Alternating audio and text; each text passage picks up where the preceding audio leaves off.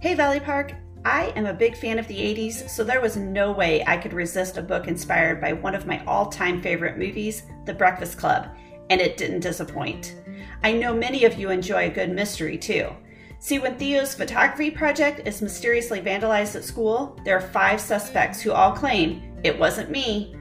Theo just wants to forget about the humiliating incident, but his favorite teacher is determined to seize this teachable moment and has the 6 of them come into school over vacation to talk. She calls it just a circle, but all 6 students, the nerd, the princess, the jock, the screw-up, the weirdo, and the nobody, think of it as detention, aka their worst nightmare. That is until they realize they might get along after all, despite their differences. But what is everyone hiding? This funny but heartwarming whodunit will have you guessing until the end.